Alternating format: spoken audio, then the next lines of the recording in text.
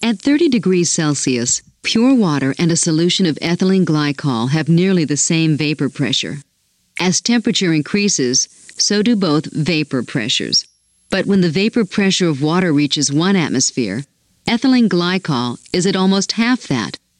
Pure water boils at a significantly lower temperature than does the ethylene glycol solution.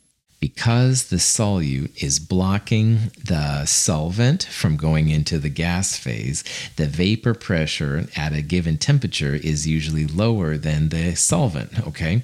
So an example there in that video, at 100 degrees Celsius, where water by itself boils, the ethylene glycol was only about 400 millimeters of mercury, quite a bit less vapor pressure. So it takes an extra amount of energy, i.e. an increase in temperature, in order to get the ethylene glycol solution to boil.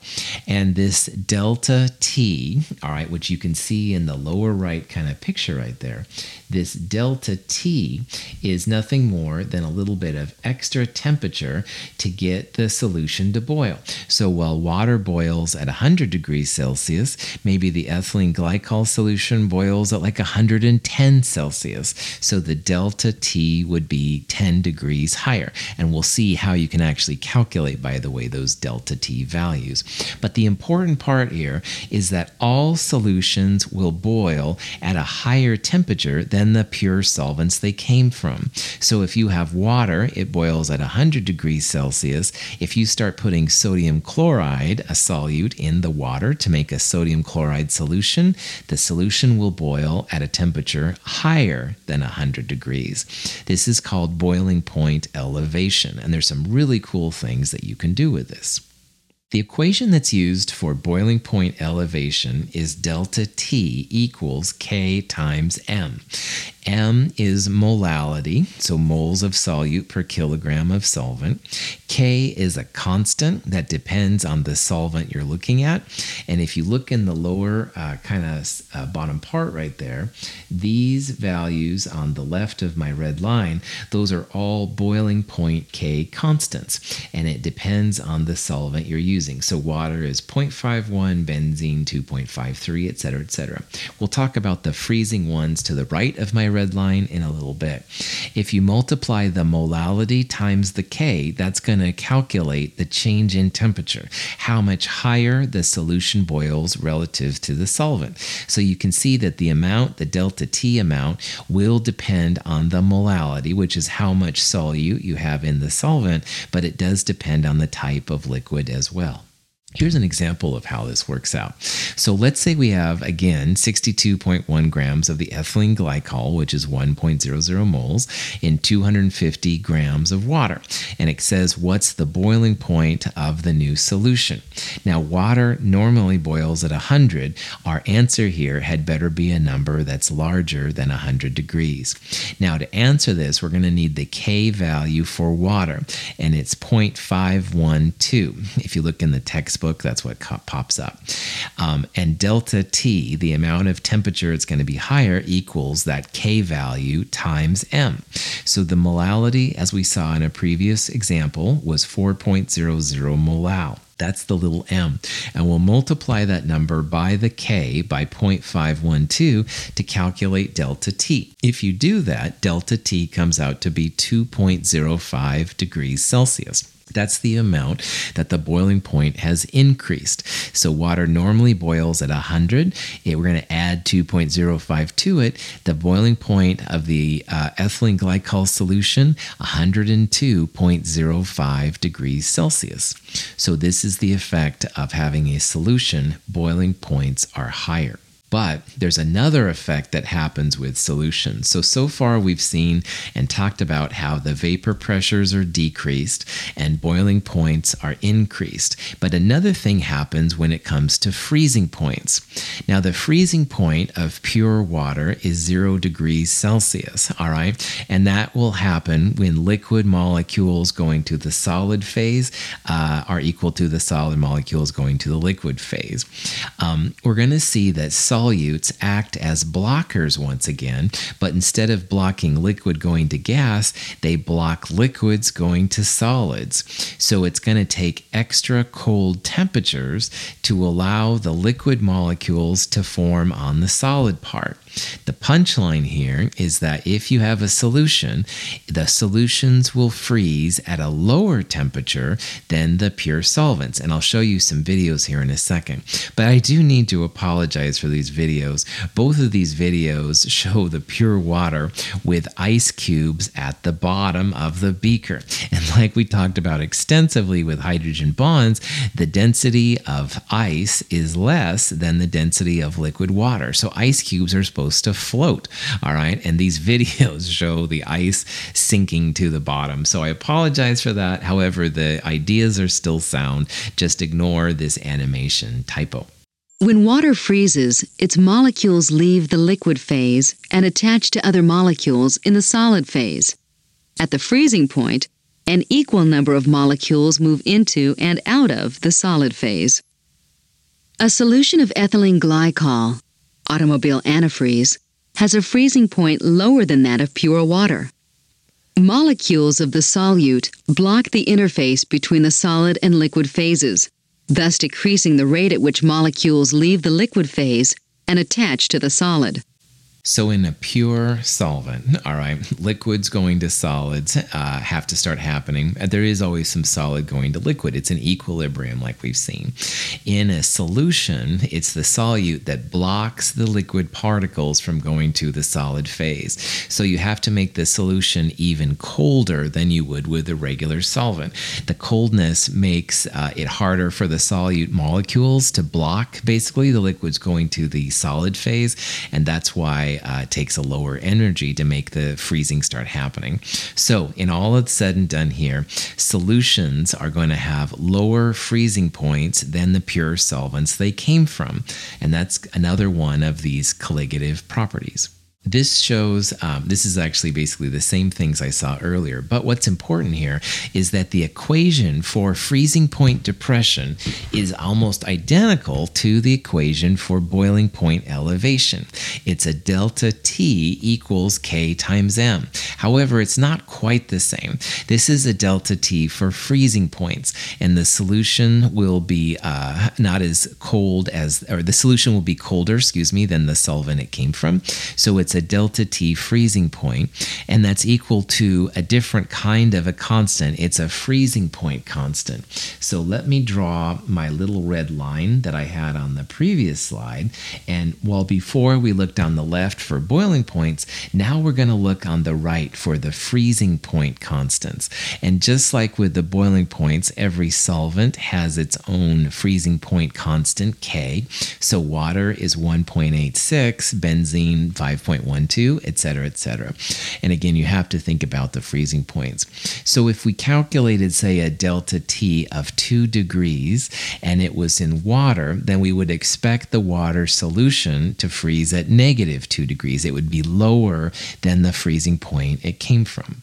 So let's calculate the freezing point of that 4.00 molal ethylene glycol water solution that we talked about earlier.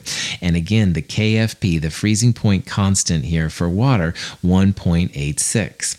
So just like before, we're going to calculate delta T first. Delta T equals K times M. So 1.86 times 4.00, the molality, comes out to be 7.44. Now, normally water freezes 0, that means that the solution is going to freeze at 7.44 degrees less than that, or -7.44. So that's how you calculate the freezing points. Now, a little bit of a warning. Sometimes in certain textbooks, people will use a negative KFP value or negative KFPs. So instead of the 1.86, they might list it as -1.86. And honestly, that's fine. They're trying to correlate a negative K with a negative delta T. The only important thing you need to realize here is that molality, the M, it's like a mass, like molarity, and you can't in chemistry have negative mass ever, okay? So I don't care if your K is positive or negative. I don't care if your delta T is negative or positive. That doesn't bother me either. But the two things I do want you to know is that, first of all, molality is always going to be a positive number, no exceptions, all right? And whatever delta T you calculate, the delta T will be that much less than the regular freezing point. So in this problem, we had a positive 7.44. You need to be hip enough to know then that the freezing point of the solution will be 7.44 degrees less than the regular freezing point, so that's the negative 7.44. We haven't talked so far about the effect of ionic compounds when it comes to colligative properties. So far, we've been focusing on solutes like the ethylene glycol and iodine, stuff like that. Something strange happens with ionic compounds, so let's talk about that. So let's say this was a problem you had. You want to know how much sodium chloride was needed to dissolve in 4 kilograms of water, and we want to lower the freezing point by 10 degrees. So we want the freezing point to be negative 10 instead of the normal 0. Okay, no problem. So first we're going to calculate the molality. Remember that little m has to be positive regardless of what you do. If you need to absolute value the delta T and the K, that's not a problem at all. So solve for molality. Molality comes out to be 5.38 molal. So if we have a 5.38 molal solution, that's going to make the freezing point negative 10. All right, and that's not a problem. However, remember that all these colligative properties depend only on the number of particles and not the type of particles. And ionic compounds, especially if they're strong electrolytes, they don't stay as themselves. Like NaCl doesn't stay NaCl. NaCl breaks up into Na plus and Cl minus, i.e., you get more than one piece per mole. So for NaCl, you're going to get 2 moles of particle per 1 mole of ionic solute. The little m just represents total number of pieces, total number of particles, and you get 2 particles per NaCl. If you had something like magnesium chloride, MgCl2, that would break up into Mg2 plus 2Cl minus. You would have 3 moles of particle per mole of ionic solute. So ionic compounds, you must think about the number of ions, and that's going to reflect itself in these calculations. Back to sodium chloride. We need a total solution concentration of 5.38 molal, but that's 5.38 particles per kilogram, if you will, of solvent. There are 2 particles per mole of NaCl. So what you can do to get it into sodium chloride is you can essentially divide it by 2. It's 5.38 moles of particles. There are 2 particles per mole of NaCl. So if you divide 5.38 by 2, you get 2.69 moles of sodium chloride needed per kilogram of solvent. Now there are 4 kilograms of solvent. The sodium chloride molar mass is about 58 grams per mole, so you can turn 2.69 moles of NaCl into grams of NaCl and then multiply it by the 4 kilograms of water to get rid of that. You're going to need 629 grams of NaCl to place that in 4 kilograms of water, and that should make your freezing point 10 degrees lower than pure water. So the amount of dissolved particles becomes super important for ionic compounds. A person named Van Hoft, Van Hoft is how I think people say it, came up with a small addition to the freezing point and boiling point equations. Instead of being just delta T equals K times M, you can add on delta T equals K times M times I. And I is called the Van Hoft factor. And the Van Hoft factor just represents the number of particles produced per mole, or officially number of particles produced per formula unit. Ionic compounds are usually represented as formula units. So let's look at some examples. So ethylene glycol, like all organic covalent pieces, is just going to have an I value of 1. So we haven't talked about Van Hoff factor yet because all the examples I've shown you have been with covalent molecules. Things like ethanol and sugar and acetone, anything with nonmetals that dissolves well in water I've been using so far. If you have an ionic compound, then you just think about the number of pieces. So we saw earlier how NaCl breaks down into a positive and a negative. So if you have an NaCl, it breaks down to an Na plus and a Cl minus. That's 2 pieces. That's the theoretical value of this Van Hoff factor I. Calcium chloride breaks down into a calcium 2 plus and 2 Cl minuses. So you get 3 particles per mole of CaCl2. That's why the I factor is 3. Now we're only going to use what's called the theoretical values of I in Chem 222. Theoretical values are what they should break down, all is going well. A lot of times the actual values are less than the theoretical values, but that's something you can look at in future courses. We only really need to talk about Van Hoff factors with ionic compounds. Again, if you have something covalent, some kind of organic molecule that dissolves in water, it's not a problem. However, if you've got something organic, got to take care of it. Here's a question you might see. Which aqueous solution is expected to have the higher boiling point? And it's 0.10 molar sodium chloride and 0.15 molar sugar. And then it says pure water will have the higher boiling point. Well, first of all, C is flat out because all solutions will have higher boiling points than the solvent they came from. So C is just silly. And initially, you might think that answer B would be right because you can see delta T equals K times M. Molality, as it gets bigger, makes a bigger boiling point, so it'd be tempting to say B. However, answer A, sodium chloride, that's an ionic compound, and with ionic compounds, you no longer have I equal to 1. In sugar, I equals 1, but in sodium chloride, I equals 2. So an I factor of 2 times 0.10 is like 0.20, and that's bigger than 0.15 sugar times 1, 0.15. K is the same in both of them. So the answer here is actually going to be answer A. Watch out for those ionic compounds. They will affect the boiling points and freezing points quite a bit, as you can see here.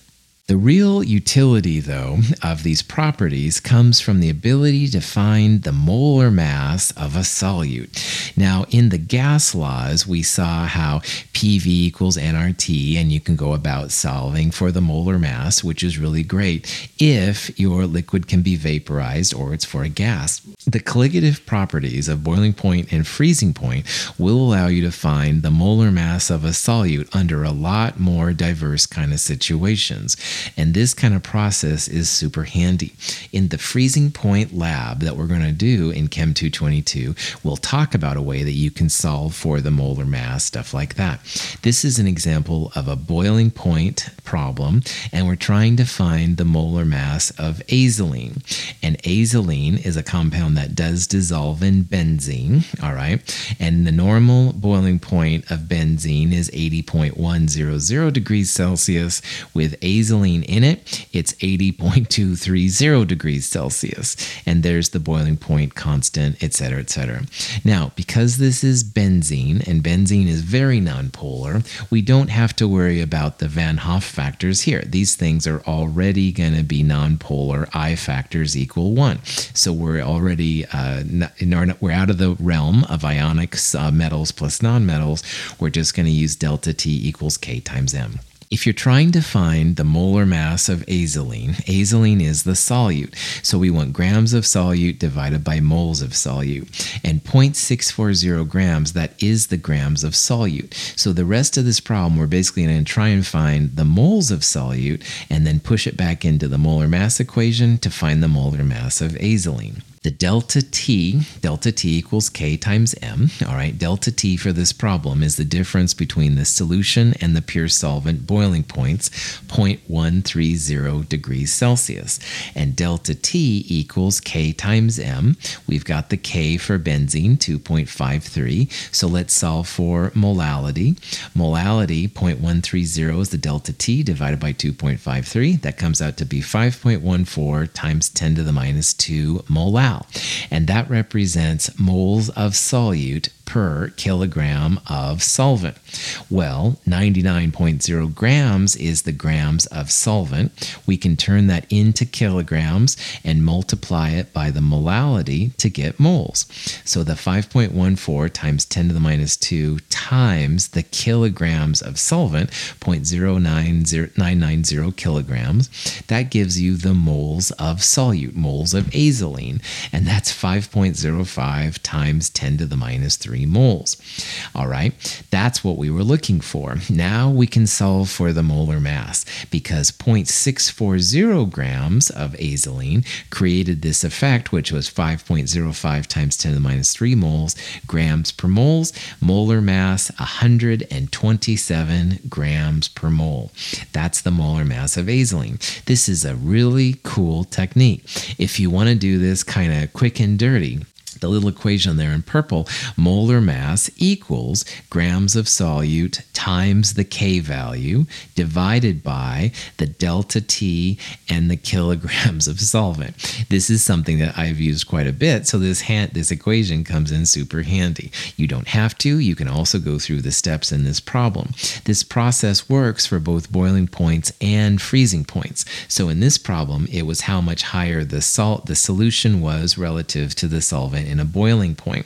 You could also do this for a freezing point. The delta T would be the difference between the freezing point of the pure solvent and the freezing point of the solution.